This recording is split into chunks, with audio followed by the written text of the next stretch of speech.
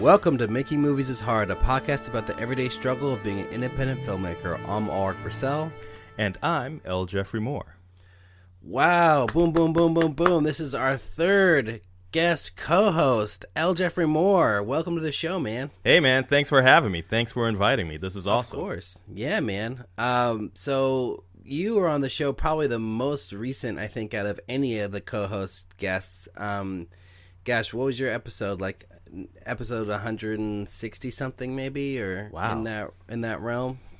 Yeah, something like that. Wow, you guys have done a lot. That's awesome, man. Congrats. Well, it was like back in May, I believe, because that's when The Rage was released online. In May or April of this year, or last year. This is going to air in 2019, believe it or not.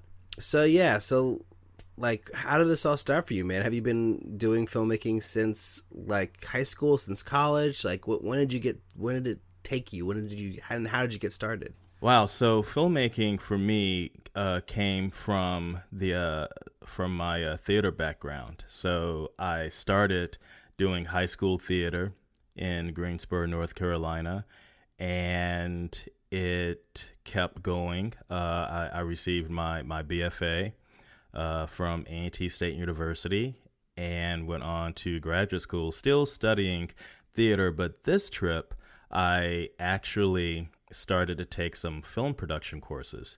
And even before then, I actually did a short film at a local, cable access. So, I was reading a lot of, Rebel Without a Crew, checking out all the Quentin Tarantino movies that were coming out at the time, Spike Lee. I vividly remember seeing Do the Right Thing. I think it was 89. So yeah, fresh out of high school. Oh my God, that's forever. But wow.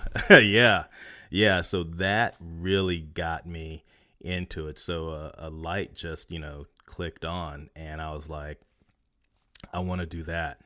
So reading every film magazine I could get my hands on and watching every movie, really started my journey, onto this. Nice, man.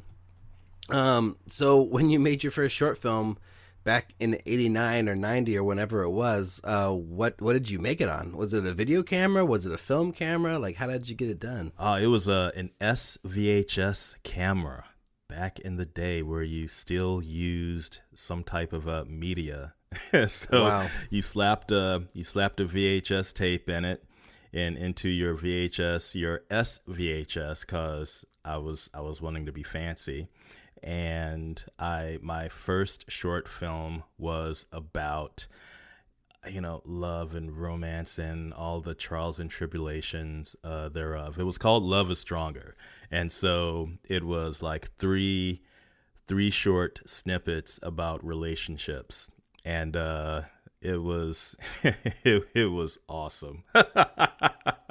Wow. Is this something that you have out for people to see? And did you direct this, write this, star in this, all of the above, or how did it go? Yeah, I wrote it, I directed it, and I starred in one of the shorts, in one of the stories. And no, it's not online. I know I still have that tape lurking around here somewhere. I'll dig it up and see if I can digitize it and put it on so we can have it here, because I'd love for people to see your first ever work that you did, like back when you first got started, because I think it's so interesting too, because the way that people get started now, I mean, everyone's got 5Ds, red cameras are easy to come by, Alexas, whatever, sure. It's just whatever. I mean, the tools you have when you're right out of high school, right out of college, it's insane. But back when you got started, it wasn't that way at all. It was much more different. Right. Oh, yeah, for sure. Definitely. And then the crazy thing about that is, you had your people who were, the rift between actual filmmakers, those who were using film as opposed to video. Like, you couldn't say that you're a filmmaker because you're not shooting on film. Now that paradigm has shifted, we're seeing that, filmmaking is really just, we're saying it because we've been used to saying film for 100+ years. So, that definition has definitely changed. But, definitely, I'll even say, furthermore than that, people can start shooting something on their cell phones. I know Oh, you and I know you and I could have great conversations. You're obsessed with this whole iPhone cell phone thing. I'm like, what is, like, who cares? Like, you know, everyone has cameras. Let's go just use a camera. Well, you know, though, I think my thing is that, I think it would be fun to do, but also it's the simple fact of democratizing technology, right? You know, so Francis Ford Coppola, you know, I'm going to butcher his quote, but, you know, he said, like, some little fat girl in Iowa could be able to take a Super 8, you know, camera and, you know, make the next great masterpiece, right? So, you know, and that was during his time when digital filmmaking was just kicking off. Now it's your smartphone. Like, it's this little computer that's now taking 4K, making 4K content. And then with Red coming out with their Hydrogen One smartphone, I mean, it's just going to be off the rails. So, you know, we'll see. I mean, I'm a big fan of shooting with the Red. I've shot with the Red before. You and I have worked on The Rage with the Red, and I've done a few more projects with the Red camera, and I love it. But I also know that, you know, there are a lot of people who don't have access to that camera or any of the other great cameras that are around. And if they can, you know, just go to their local carrier, pick up a phone, and then start shooting, I think that's great just the same. You know, I had a really funny conversation with a owner of a production company last week. I was interviewing for a potential job, and we talked about the Red camera, and he's like, oh God, I'm so sick and tired of the Red camera. Like, oh man, like sometimes it looks really good, sometimes it's really beautiful, but man, people just shoot on the Red, and oh geez, it's like sometimes I'm like, what did you shoot that on? It looks so terrible. And then I was just like, well, it's not necessarily the tool, it's how you use the tool. Exactly. You know? Like, you could shoot with an Alexa Mini and make it look bad, you know? I mean, it's probably harder to make an Alexa Mini look bad than a Red, but, you know, you really have to understand the tool you're using in order to actually make something that looks good. It's not the camera, it's the person behind the camera. Oh, you know? Yeah. Definitely. I remember seeing this DP. God, I can't remember his name. Bill Holshnikov? I don't know. Anyway, so Bay Area cinematographer, but he did a session like years back and used a VHS camera, lit a little miniature, like a toy car, had this whole setup where he lit this toy car, and it looked amazing, you know, and he used an old VHS camera that he dug up, and his whole point was, it's not like, you know, you were just saying, it's not the camera, it's the person, right? So yeah, exactly. Yeah, I mean, and you know, we were also talking about like the C100 and C300 and how, you know, things shot on that have looked really beautiful, and that's like an 8-bit camera and not even anything close to a Red or an Alexa, but it's really just, you know, understanding your tool. So I wanted to know, after you did your shorts film stuff out of college, what did you do next? Like, did you get a job in the industry at all, or like when you graduated college, did you do a different career and act on the side? Like what happened next?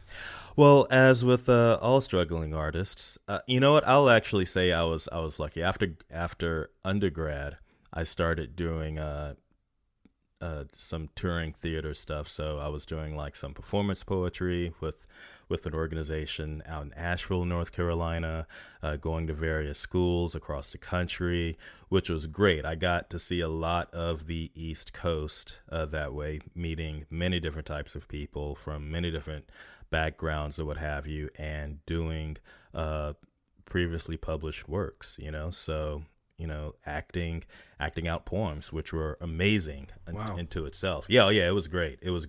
You know, I remember going through like the mountains of West Virginia to my northernmost point was Maine, and I'll never forget. I was in this class doing a workshop, and I asked all of them. I think it was Bangor, Maine, but I asked them what they all wanted to do when they, you know, grew up, and literally in unison they said move. Oh, that's funny. Oh man, yeah, you couldn't ask for better comedic timing than that. But you know, it was great. You know, I drove through Vermont, no billboards in Vermont, so you know, did that, and was able to see a lot of the East Coast that way, and doing some touring theater as well, like straight out plays. And then I got the urge to go back to school, right? So Right. I was in a lull, I guess you could say, whether a creative lull or just your general life thing. And I was like, you know what, let's go back to school, get my head on straight, figure out what's what.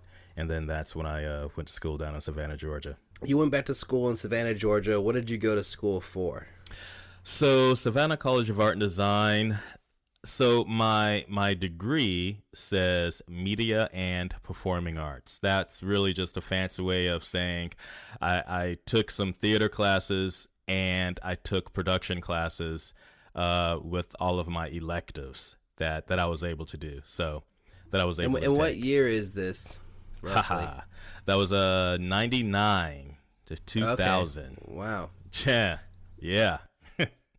So that was like 4 years after you finished your undergraduate, roughly? No. So I finished undergrad in 93, then 93 to 99. Yeah, so 6, 7, 8, 9. Yeah, so 6 years. Were you touring that whole time, doing acting, or what were you doing between 93 and 99? Oh, so it was just a little bit of acting, a little bit of part-time jobs. So I was still living at home. Well, no, I was out the house by then, but still in my hometown.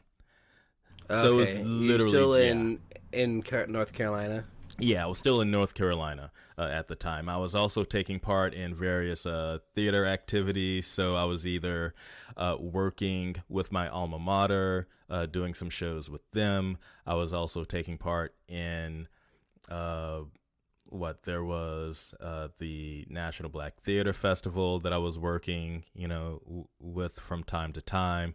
I was teaching theater to middle school students as well as elementary school students. So I was still active, more on a scholarly basis, but always, getting myself back on stage as much as I could. And at this point, had you ever lived anywhere besides North Carolina or besides your touring, or had you just been kind of stayed in your home base? Well, I actually spent a good summer, a little bit more than a summer, up in New York. I have family up in Harlem. Wow. And on a whim, I decided that I wanted to get into film, and I went to New York. I worked on this one independent film project, and that was great. So seeing how this cat had, his parents were, had money, and so they let him make his first film. They used Super 16 to make it, and I was there for a summer. It was great. And did you work on that movie, or were you just kind of observing? I was a PA, so doing the grunt work. Yeah, nice, awesome. Yeah. And was that experience like, okay, I want to do more movies, or was that like, oh, I'd rather go back and just focus more on theater and acting? No, that actually galvanized my desire to do more film. And if I had to say, if I had one regret, I had some family issues come up. I was actually married at the time, and I decided that, we decided that shouldn't be the case. So we were divorcing. So I actually had to move back to North Carolina to take care of that. But I do wish I had stayed up there. I was just getting to meet people, other artists, other production companies, or what have you. But still, I'll take that experience and use it. Wow, man. So then you go back to North Carolina after that, and then it's a few years later that you end up enrolling in school at Savannah, Georgia for your master's. Is that what it was? Okay. Yeah. So I decided to go back to school. I was actually, here's how that whole thing happened. So I was doing a show with A&T, and we were going through the process of going through this. So there's a competition that happens every year called the National Theater Festival. It's been so long. But anyway, during these rounds of competing, you perform, your play, then it gets judged, and then you keep going up and up, and then the final stage is performing at the Kennedy Center, which I was actually able to do twice. Wow. Yeah. Oh, it was great. It was great. Yeah, I was a partner of one actress who is phenomenal. I should actually reach out and see what she's doing. But anyway, so she did a monologue, and then there was a scene, and I was her scene partner. And so we kept going up and up and up. Next thing you know, we're performing at the Kennedy Center. So that was great. So same thing for full-length plays.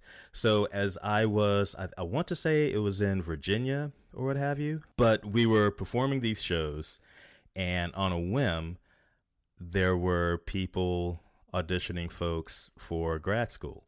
And just for shits and giggles, I decided to go in, and next thing you know, I went into the Savannah College of Art and Design. I auditioned for them. Then I auditioned for Ole Miss, Mississippi State University, and Florida State. And I decided to go to Savannah, Georgia. It was a new program, and it was literally going to give me what I wanted, which was theater and film, right? So because I consider myself to be an anomaly where, I wanted to be both the actor, but also know what's going on behind the camera and learn what's going on behind the camera, that I decided to go there. Nice. And so let's just fast forward. You graduate, I imagine like roughly 4 years later. So like in, 2003, 2004, around that time. I was actually a 2-year program, which was another great. I was like, what, just 2 years? Done. So 2001-ish, basically. Okay, yep, nice. Yep. And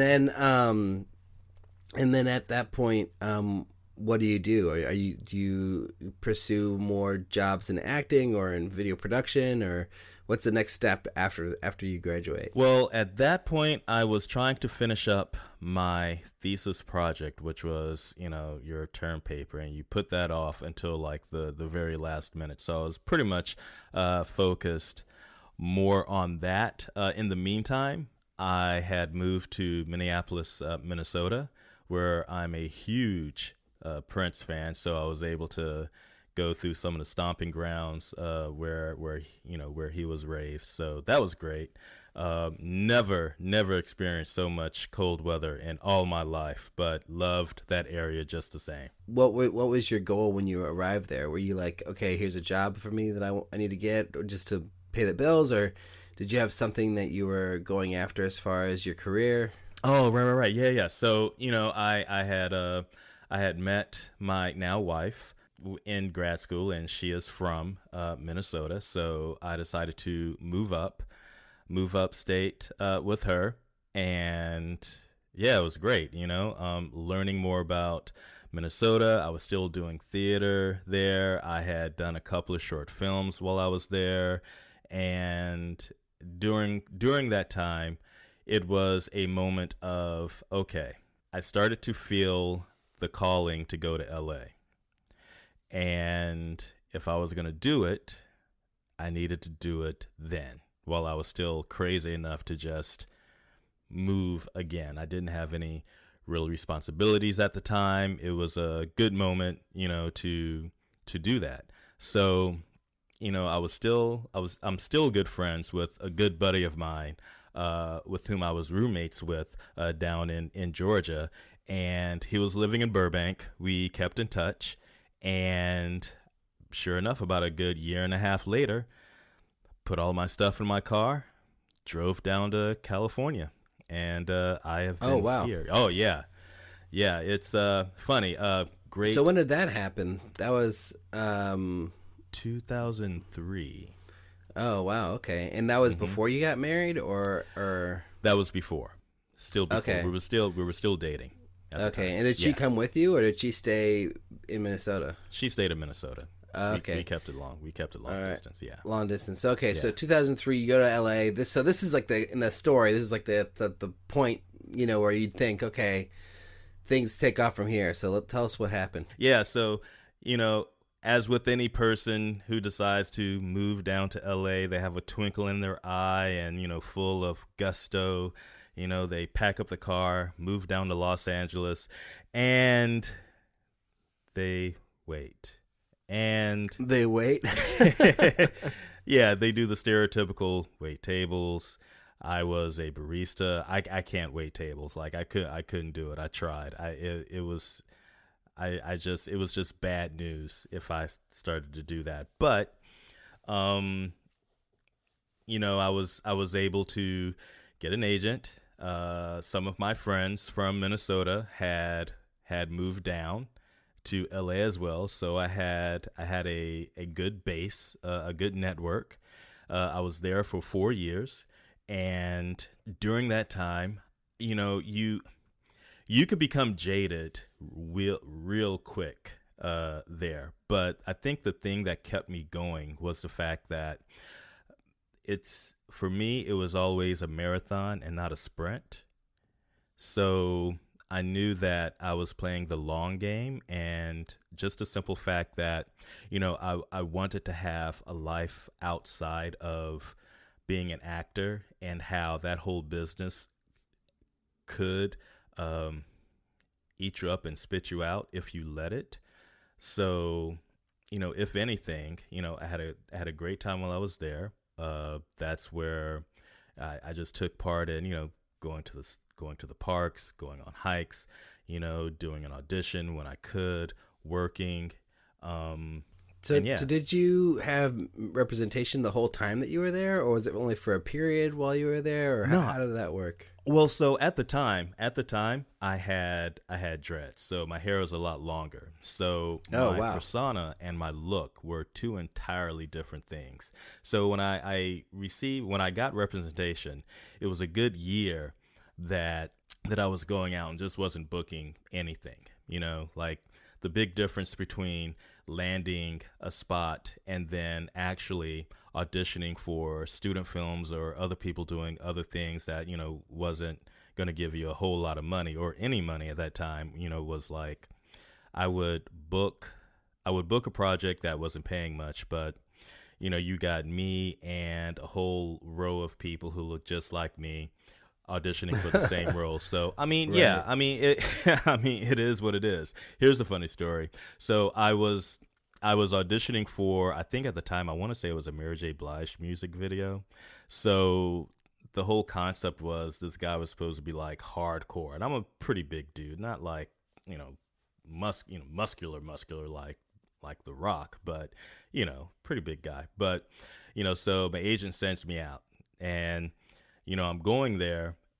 I went there, and I see all these guys who were just like far more intimidating than I could possibly, pretend to be. So literally, I'm the guy that's like, "Hey guys, how's it going?" I walk up, I see the lady. She looks up, looks at me, looks at the other man out there, and she's like, "Why are you here?" And I'm like, "Yeah, I know. Just give me the sides." Wait, were you supposed to be? Were you supposed to be like a bad guy or something, or like a scary person? Yeah. So I think the role was for, really big dude, very intimidating, but he has like a heart of gold or what have you. But okay. Yeah, but everyone that was there was like, it looked like they had done time. So right. I say that loosely. It was crazy. But at that point, that was the point where I actually gave like the best audition. Like it was one of my really, really, really good auditions, and I didn't get the part. And for the most part, I kind of know why, because I didn't meet this particular, criteria. So, you give a great audition and you forget about it because you have to. Right. Yeah. So the time in LA, you're 4 years. So did you landed any big roles or anything notable that got you a good paycheck, or were you doing anything else film related besides going on auditions while you were out there, or did you just work as the barista the majority of the time that you were there?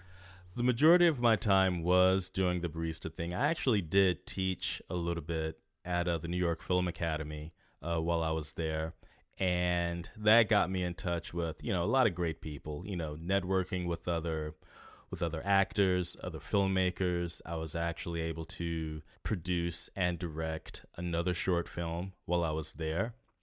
And that one I can't. Oh, that's I can't, cool. Yeah, that was great. That was actually when a good buddy of mine, we had actually started to work together, and we had been talking about it for quite some time. And during our time in LA, he gave me a script to read. I liked it, and I was like, "Hey, man, I want to direct this story." And he was like, "Yeah, sure." And that was pretty much it. And we still, we're great friends now. We both can't wait to, start another project now. He's actually, him and another good buddy of mine, they're doing a show in DC. So yeah, it's great. Nice, man. So why did you move away from Los Angeles? Was it just like you had enough of doing the acting thing and going on auditions, and you wanted to get back to your life in Minnesota, or like what happened there? Well, I decided to move to the Bay Area partly because my girlfriend at the time, now Oh wait, wife, so you went from LA. You didn't go back to Minnesota. You went from LA to the Bay Area. Oh dear God, no! It's still cold, man. No, yeah. So I moved from LA to the Bay Area. Girlfriend, okay. now wife, relocated to the Bay Area, and I was like, screw it. LA will always be there. I'll move up to the Bay Area. It's only 6 hours away. Right. And then we got married soon after that. Nice. Yeah. So, if anything, it was just a matter of, what, I can leave. I had felt that I had done what I could at the time. Like, I knew I wasn't giving up because I was just going to do the same thing up there as I was, down in LA, so I was like, I can leave. Really, it was like another switch just went off, and I just did it. Like, I wasn't afraid to go. So then when you got here, roughly 2007, 2008, in that realm, what do you do then? Do you end up getting a day job? Are you still doing filmmaking and acting here? Like, what's the next step? Yeah, so the next step when I got up here was to figure out the lay of the land, see what was going on acting wise, and I proceeded to put myself out there. So, getting into short films. At that time, it was still theater, and with the filmmaking, it was more of I want to start creating more work. So I'm going to make my own, stuff, or be a part in the creating, process, whether it's writing or directing, or writing and producing, or what have you. So I put a lot of my focus into that. So soon after I moved up here, I did a short film with some people down in Mexico. Oh, wow. Yeah. And this was one that you acted in or produced, or? I produced it, acted, and edited it. Wow. And what was this one called? This was called Borders. It is about a young Army veteran who's looking for his sister and ends up in Mexico.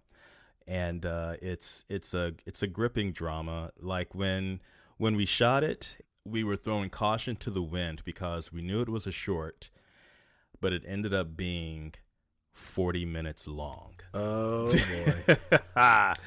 So the death knell of all short films. Oh yeah. Making it over 30 minutes. Oh yeah.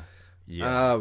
What did you guys shoot on? Was this were Reds available at this time? Was it DSLRs? Like, what was your tool? Mini DV. It was the Canon Mini DV. XHA1. Nice. Yeah, that was my first real camera that I bought. Oh wow. And then who did you get to shoot it? Did you shoot, or did you have you could find a DP somewhere, or? Well, no. We So okay, I guess I'll name drop. So my filmmaking partner and good friend, Tyrell Ventura, he directed it, shot it. We both shot it. We both directed it. You've seen him. He's now the co-host of Watching the Hawks. He's now a news commentary person.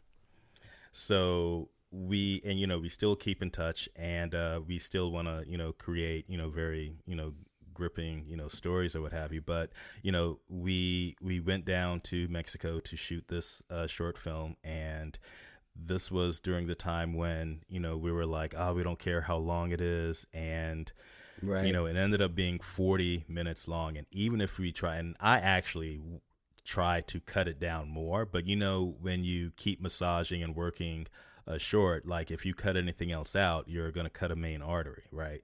So right. And it just gets really hard, especially with a long project, Yeah. And then this is the one that Jesse Ventura is in, right? Yeah. Because Tyrell Ventura is his like nephew or son or son. Okay. Yeah. Awesome. Yeah. That's cool. Yeah, well, yeah, it was cool, and Jesse Ventura, Dominique Swain, was in it. So, it was really a moment. It was actually my first time dealing with the Screen Actors Guild as a producer. So, nice. Yeah, so I've the process of utilizing SAG actors, like it's easy. You get with the union person at the office. They talk you through it. They say don't work them this many hours, and you don't work them that many hours. It really is kind of simple as that. Right. Yeah. It's loosely. I say that loosely, but with how I've been presented, with the paperwork for working with SAG actors as a producer, yeah, you treat them like any other human being, making sure they're taken care of as artists, and yeah, they'll go to hell and back for you. So then at that point, so you make that short film, and then like now you're kind of in producing mode, right? So then you just start producing a bunch of different things, and are you still acting, or did you kind of like take a step back from acting at this point? Yeah, at this point, like during that time, so 2007, 2008, 2009, I had switched more into producing mode, partly because, I was going to be a father. So I did one other play, but then after that, I kind of put that on hold because doing live shows, I love it, but at the same time, the amount of time you have to put into doing a play is not as forgiving as doing film work. It's still pretty much the same amount of time, but with film, you can kind of like block time off in order to get stuff done, as opposed to going to a rehearsal at night or during the day, and then the closer you get to production time, the more you're living in that theater, making sure that lights are focused, that you're getting the blocking down right, getting off book, and all that, which I have great respect for, because those are my roots. So I knew becoming a parent, I needed to focus more on being a new parent, and then also trying to figure out where can I release this creative, energy that I still have. Yeah, totally. Wow. So then, so that's the producing. So then, did you do any acting in the Bay Area when you came here, besides in Borders, or was it pretty much you came here, you made Borders, and then you just started on this producing path? Yeah, pretty much started on the producing path right after that. So I actually did one other short film before my son was born, and that was called The Experiment. It was still me getting, cutting it, getting a foothold on the whole directing, writing, producing thing. And at that time, I was still kind of a run and gun, person at the time by myself, but I think that was one of the pivotal moments that I was like, okay, I need a crew. Like, I need people who will actually help me do this, right? But, even still, dealing with a makeup effects person, dealing with stunts, dealing with gun work and stuff like that was a great experience nonetheless. And so that you can find. And that you wrote and directed that and produced that too? Yeah. Wow. Yeah. And then what are you doing with these projects? Are you like releasing them online? Are you submitting them to film festivals? Like what's happening with these things? Some of them, like Borders, did actually go to a couple of film festivals. So even though it was 40 minutes long, I was still able to get it screened. But right now, Borders is online. There's a what is it? So there's a cut that's online that has like a temp track, but basically I just need to go into this box with all of my tapes and clean it up a little bit, digitize them again, and then put it online. The experiment you can find online as well. And it really wasn't until I did A Midsummer Nightmare, The Betrayal, that at that moment, that was the short film that I was like, okay, I can really stand behind this. This isn't another project that I'm learning from. You know what I mean? Like, you're learning from every project, but this was the one thing where I was like, okay, this is the real deal. Like, you had a real crew. You had, more than just 3 people trying to do it. You had like a team, a cinematographer. You had, 3 producers on it. Oh, wow. Right? Yeah. Nice. A makeup person, like once you have an RV that yeah. So how did you afford all that? Were you able to raise money? Like how could you pull off such a big production? Well, I was one of 3 producers. So the one thing that I was responsible for, we all kind of divvied up the responsibility. So I was more or less responsible for that, doing whatever I could as far as like social media was at the time. But then also I was the guy that was dealing with Screen Actors Guild paperwork. So because I have experience working with that was me, so I was the guy that was running around with the clipboard with the time schedule saying, hey, can you sign off on this? And, and then filling that paperwork out and then sending it to SAG so that, we'll be good to go, with that. But we did at the time an Indiegogo campaign. So we raised money that way. I think, oh God, how much did we raise? I think it was like $5,000, $6,000. I can't remember, but it was quite a bit. Wow. But that's a lot. Yeah, it's a lot. But a lot of that went straight into the production, whether it was costume pieces. A Midsummer Nightmare, The Betrayal is I call it Cowboys and Fairies because it's a fantasy Western. And then who did you get to direct it? Was it someone you knew or one of your producers' friends, or what happened there? Well, one of the other producers who was also the director, Joshua Siegel, I had worked with him before back in my days down in Los Angeles. He now lives in Chico, California.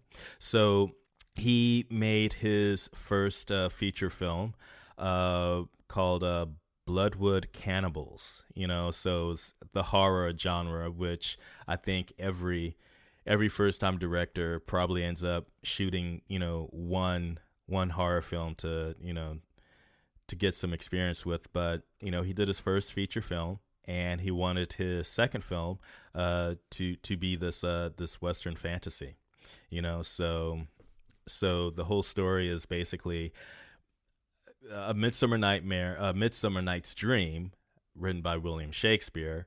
The actual William Shakespeare writes the play, and then these fairies are actually real, so they enchant this book once things go awry. It's not until the 1800s that they come back to wreak havoc on the people who are actually trying to get a hold of the book. Wow, crazy. That's awesome. Oh yeah. And so is that one out for people to see? Like, is there going to be a link attached to this episode?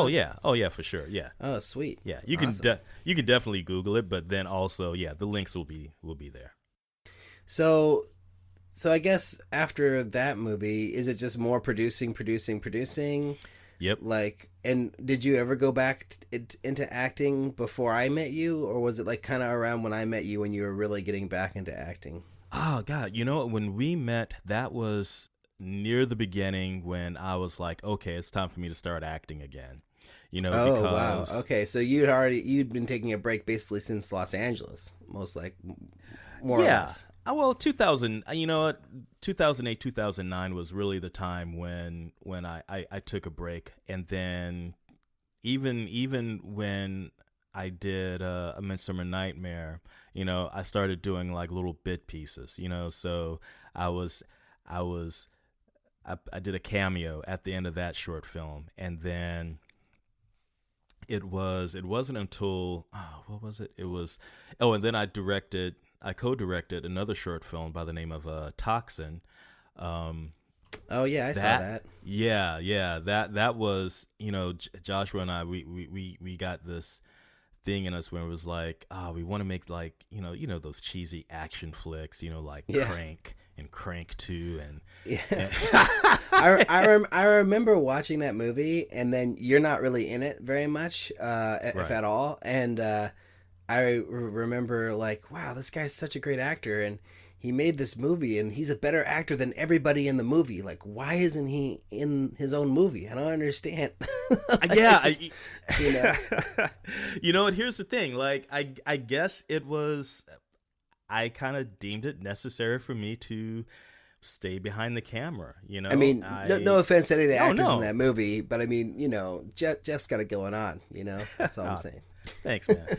Well, you know, I think it was really like, I'm big on, you know, your journey and your path and all that. And I think at that time it was, you know, not to say that I wasn't ready to get back or anything like that, but like I really wanted to hone my craft as a director or as a producer, you know. So, and I really didn't see a particular role that I could just like put myself in, you know, and I chose to like, oh, hey, I want to help direct. And I was actually asked to co-direct, you know, so, you know, of course I'm not going to say no to that.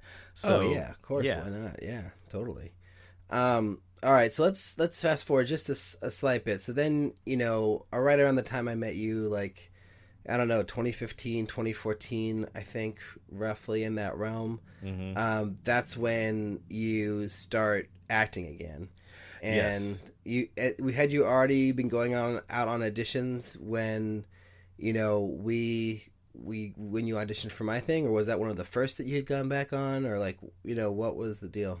So before you and I actually met, I had actually done one other like really good short film called All I Think of Is You, which was directed by Shad Clark, shot by Mark that was Ariano. Good. Yeah.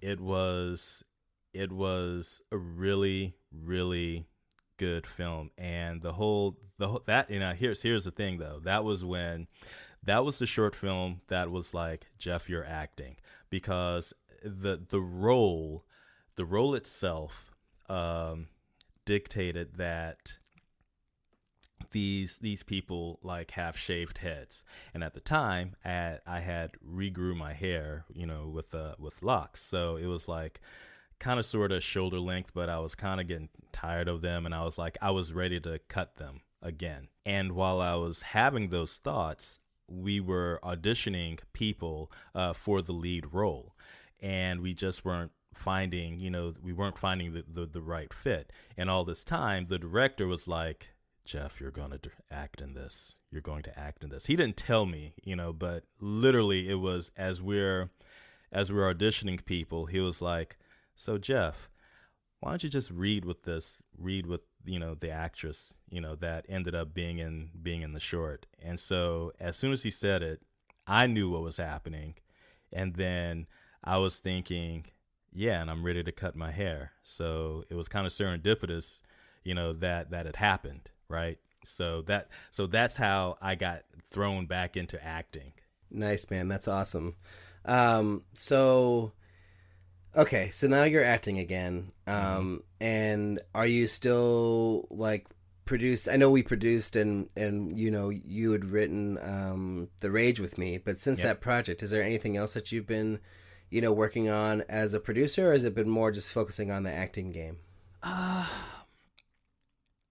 I like to say it really all depends on the story. As far as like how at this particular stage of the game, if I'm creating something myself or with people, and if we have a good rapport, I can either usually ask to be in something, or I just put myself, in it, right? So, and then any other projects I actually audition for, right? So how we actually met was kind of crazy, and it was literally on a whim where I think I was on Facebook, and or It was was Twitter. there? I Yeah, it think was it was Twitter. Twitter. I Yeah, don't even yeah. remember how it happened. If I had put something out like looking for actors, or how you would have heard about it, because we did go through SF casting, and we weren't really finding that many people. And then maybe I put out a Twitter shout out, like I was like looking for actors for something or whatever. I don't know. I don't really remember, but Well, whoever we're linked with, yeah, because I saw something on Twitter, and I sent you a tweet, and then I sent you a direct message, and then next thing you know, it's like, hey, can you meet me at my house, and we'll audition. And I was like, yeah, sure. and people, just to realize, this was like same day. Like he like texted me or DM'd me at like 11:30 on in the middle of the day, and my auditions were at 4 or 5 o'clock. And then I Yeah. think I got your number, or I called you like right after that, and I was like, hey man, I know this is crazy last second, but can you come audition today? I'd love to see you if you're available. And then I sent you the sides, and then you came in with like, I don't know, three hours prep, maybe 4 hours prep for the audition, something Yeah, like that. something like that. Yeah, and then you just blew everybody away. Like all the other competition, you just knocked it out of the park. And I was like, this is the guy, you know. And the producer writer at the time, I can't remember what her opinion was, if she agreed with me all the way or not, but she must have agreed with me enough in order for for us to cast you, because she, it wasn't like they just let me decide whoever I wanted. It was always a discussion, and always a debate. But Yeah. yeah, I think at that point she had already chosen a few actors when I was brought onto the project, so I think they were trying to like be like, okay, Alrik, like you have some input too. But yeah, that was crazy. That was a crazy story. Yeah, it was definitely a crazy story. And I think, like, did I do a call? I did a callback too, right? Was that when I read with someone else? Um, Like well, the antagonist? so believe it or not, dude, like that was the callbacks. Oh, So okay. you came in on our callback day, like after we had already done most of our auditions, and it was like we were just trying to whittle it down and like get to the nitty gritty. So I think, I think Mitch, who was the other actor, I think he was there that day for a fitting, and then he was reading with everybody. So I think Oh, you okay. read with Mitch, I believe. I think so too. But at the very least, you read with Komika, who was the other lead. She was there, and we didn't do that on our first set of auditions that we had done in San Francisco. So yeah, it was crazy, man. I mean, and it was like such a funny thing that, like, probably not the first time that technology played a big role in a project of mine, but like it was like, oh man, Twitter works. There we go. Right? Love it. Right? I mean, man, like at this day and age, I am starting to question social media, but when it works, right? And Right. and definitely, getting people together, which I think is one of the main reasons, that these outlets, need to, stay viable and open, works out in a matter, such as this. And, I think I found a a great collaborator, and and friend. And I'm not just sucking up to get this role here as your co-host. This is actually the truth. Well, it's funny because yeah, I mean, we'll have to do, I mean, whether or not you end up being the co-host, I think this probably warrants an episode where we just do another solo episode together and talk through this whole, that whole project and the trials and tribulations without throwing anyone under the bus or making it negative. But I think it's such a fascinating story, and hopefully, I haven't asked her yet, but our mutual friend Liz Anderson, and she may be another co-host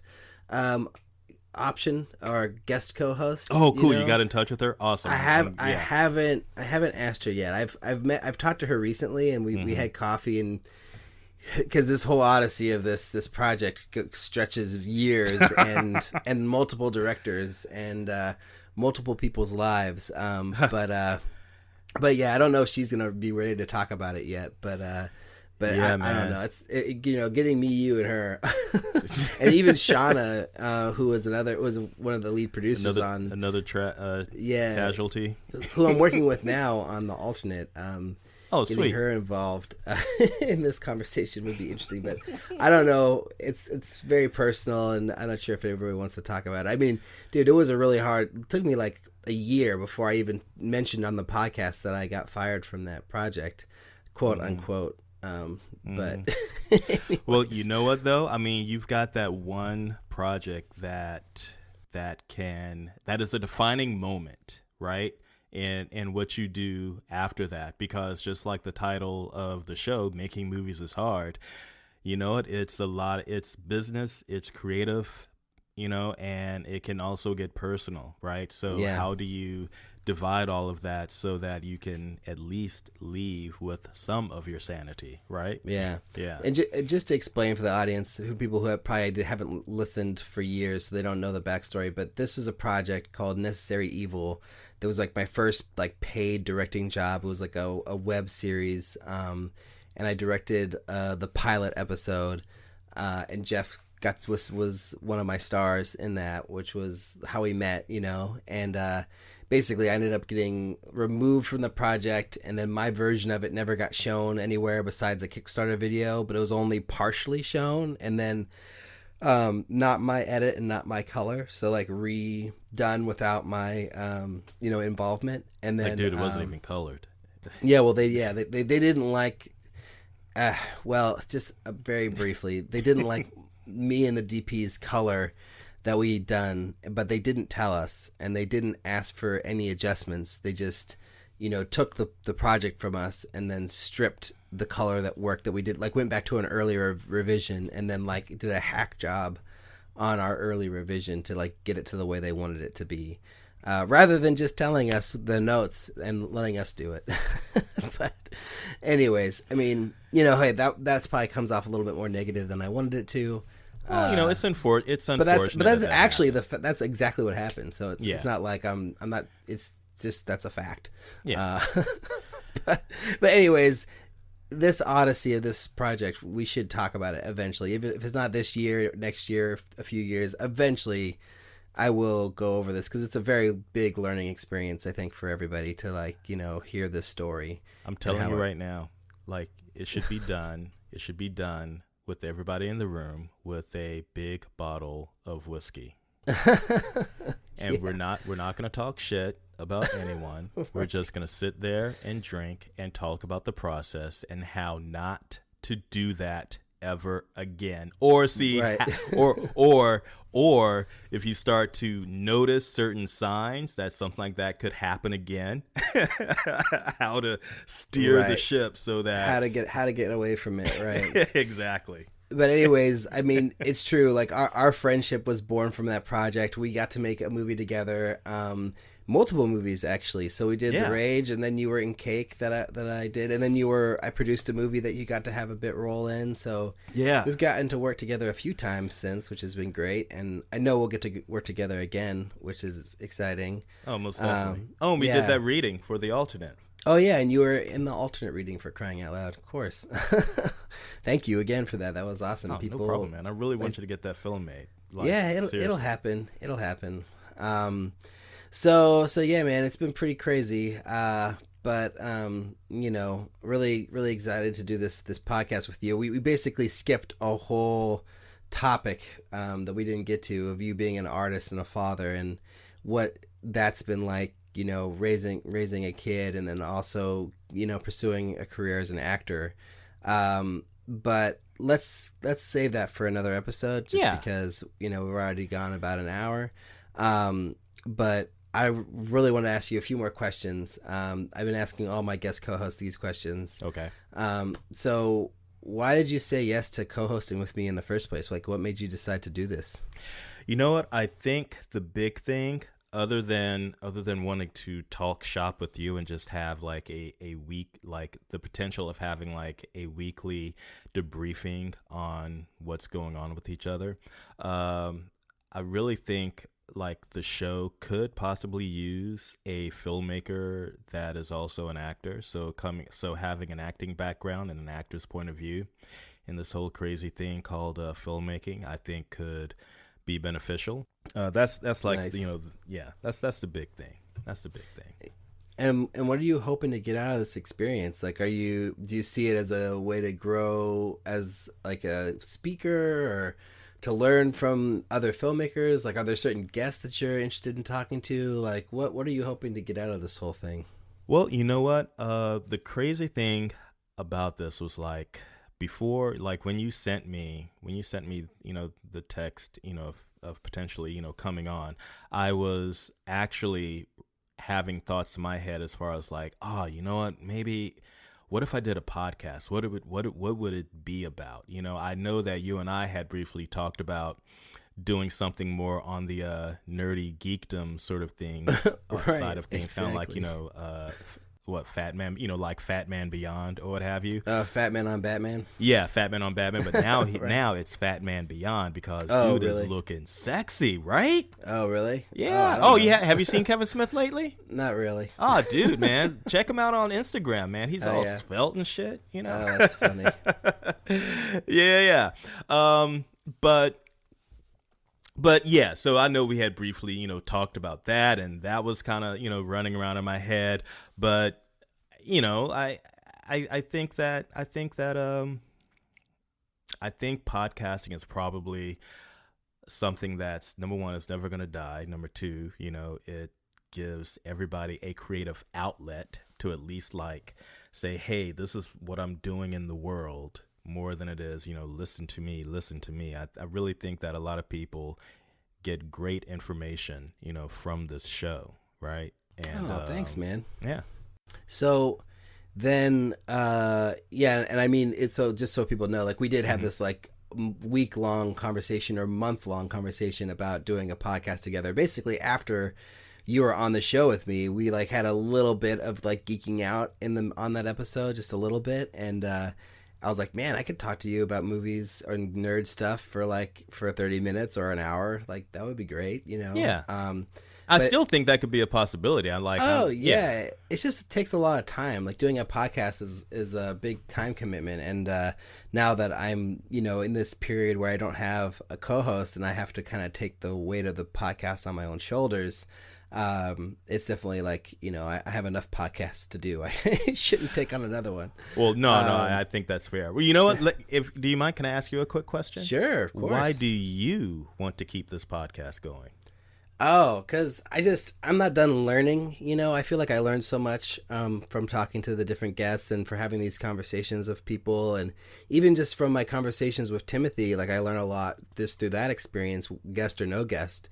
So I feel like I have so much more to learn and so much more to grow as a filmmaker. And I'm just not done to hang up the spurs yet. And more than that, like, I really want to make the alternate before I would even entertain the idea of stopping. So, like, that was the whole point of this podcast in the very beginning, was to chronicle Timothy and I's like rise to making our first features, and the whole process of getting them made, and like how long it'll take, and what we'll learn through it, and coming up on the other side, like what will our careers look like after we made our first features.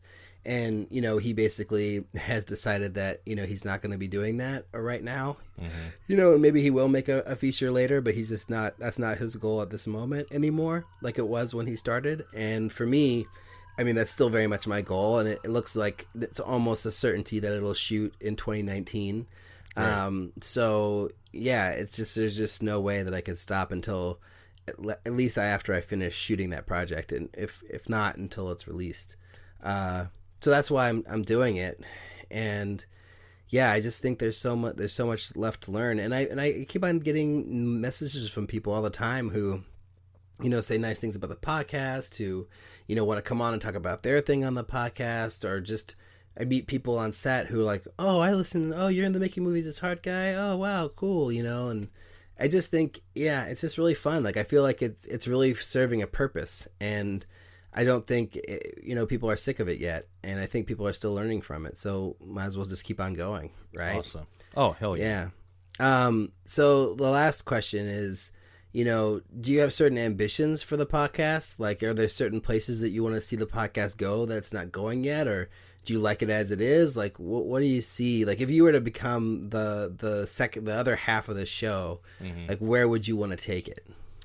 So I've been thinking a lot about that question, and one of them is, like we stated before, having just being able to nerd out a little bit, right? So, but most importantly, I mean, yeah, granted, I think the industry is probably oversaturated with comic book movies, but hey, that's what I grew up on. I'm a kid of the '80s, so sci-fi and all these cool movies that are coming out is something I know I want to talk about briefly, but then also start to maybe talk more about film from a film history point of view, as far as like how it relates to today's society and society in the past, and how cinema has helped to shape the culture in which we live in today, right? So we're into this because of X, Y, and Z reasons, but also, hey, maybe we could talk about maybe we could talk about certain movies that help shape a pivotal moment in history, you know what I mean, and why we're doing the things that we're doing now. So not more or less trying to take a political stance, but showing films, talking about films that help shape our society. Wow. Right? Okay, so that yeah, could be an angle. Yeah, totally. One of the things that most of the guest co-hosts have talked about, I think actually all of them in some form or another, is some sort of segment, like doing a segment that we've never done before, whether it's like having a podcaster, like, or not a podcaster, but having like a listener submit a film to us and have us watch it and give our thoughts on the film and give like a live critique, and then have that filmmaker come on and talk about their movie with us and like why they made the decisions they did, what they hope for the film, and like not have it be like a full episode all about that movie, but like just like a 20-30 minute segment, or if it is a whole episode about the movie, have the filmmaker come on for a portion, just to talk about that project, or his perspective on the project, or her perspective on the project. So that was one idea. Like, what I'm hearing from you is like, every time a new comic book movie would come out, like we would definitely have a segment discussing it. Oh, for sure. in some way, and have that either be a bonus episode or be part of an episode or something. And then, yeah, I feel like that's an interesting segment idea, like to discuss a movie, that had a big impact on the business or on filmmaking in general, or, on culture or society, like, and just outlining like that movie and why it's important, like you could do Get Out, right? Yeah. Like that would be an important one, or, right. I don't know. I'm sure there's lots of other examples, but that's the one that comes to mind just because, horror filmmaking and, that movie's so relevant right now. Yeah, for sure. Or like Black Mirror, that's another thing that was like kind of a big deal for, current filmmaking. And you see a lot of filmmakers making movies that are inspired by that Black Mirror style, and Black Mirror kind of going has, down like, that. changed my life. Oh, really? Wow. Well, I mean, just in regards to the stories that they're talking about and how it's like so relevant, nowadays or what have you. Right. Yeah, how some of it can be. Yeah, but then you could also talk about Pulp Fiction, like that was a huge deal, or like even Clerks, or like what's another one? Oh yeah, Blair Witch Project. I mean, I don't know, some of those now as I'm saying it out loud, it's like sounding a little redundant, and like we've all talked about these movies a bunch. Maybe we would want to find movies that aren't discussed as much, and talk or about movies those. that were parallel to those films, right? Oh yeah. Yeah. Like you had the That's Blair Witch Project come out, and then what kind of boom did we see happen, after that? You know what I mean? And what were all the bad movies that came out of Blair Witch Project? Yeah, right? I don't know. Yeah. That's interesting. Yeah. Well, I definitely, I don't know. I feel like no matter who ends up being the permanent co-host, I feel like these segments, I think there's a lot of room for these segments to live on. And, I was also entertaining this idea of like just having people come on every once in a while, even if, let's say you don't end up being the main co-host, but every time, a new, like when Captain Marvel comes out, for instance, like you come on and we talk about Captain Marvel. Oh yeah. For like 20 minutes, and that becomes like a segment in the show, or like one of the other co-hosts comes on and talks about this thing that's relevant to them, or they do a whole episode because they're friends with so-and-so person who's like a great guest, and we'll do an episode with Andrew Schrader and blah blah blah, or whoever else, Isaac Pingree and whoever who's going to be another one of the co-hosts, so yeah, I don't know. I mean, there's lots of ways that this could go, and I'm kind of curious to hear what people think about the idea of having more fluid co-hosts, or like maybe there's one central co-host and then we have like rotating people in and out, depending on what's going on. Right. I don't know. The if possibilities are endless, man. Yeah, I don't know. I mean, I feel like people really like this idea of like the two main voices they hear every week. But yeah, I don't know if that's just my perception or if that's reality, or I don't really know what people want. I guess it is what you make it.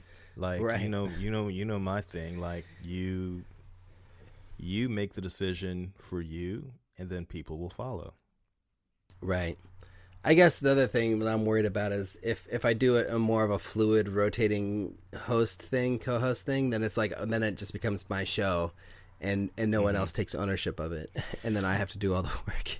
Well, there's that too. But what's your intent? But that goes back to the intent of doing it that way, right? So if you're true with your intent, then everything will just kind of fall into place. What I really want as a partner, like I want somebody who's gonna shoulder the weight with me, Yeah. So I think like in order for that to really happen, it has to be more of a permanent co-host, because why would anybody shoulder any weight if they're not gonna really have ownership of the show? That's fair. Unless it's more of like a co-op type of situation where, we all have ownership of it, like, that there's like 6 rotating hosts or whatever, and yeah, then we all are part of making movies is hard, and then maybe I don't have to be on every episode, and maybe you'll do an episode with Andrew sometimes, or or with Lisa if Lisa ends up actually doing the show, or whoever. Like, I mean, I think that would be really great, but yeah, I don't know. I guess you're right. It's like really up to me and up to us to decide what we want it to be, and it really could be anything.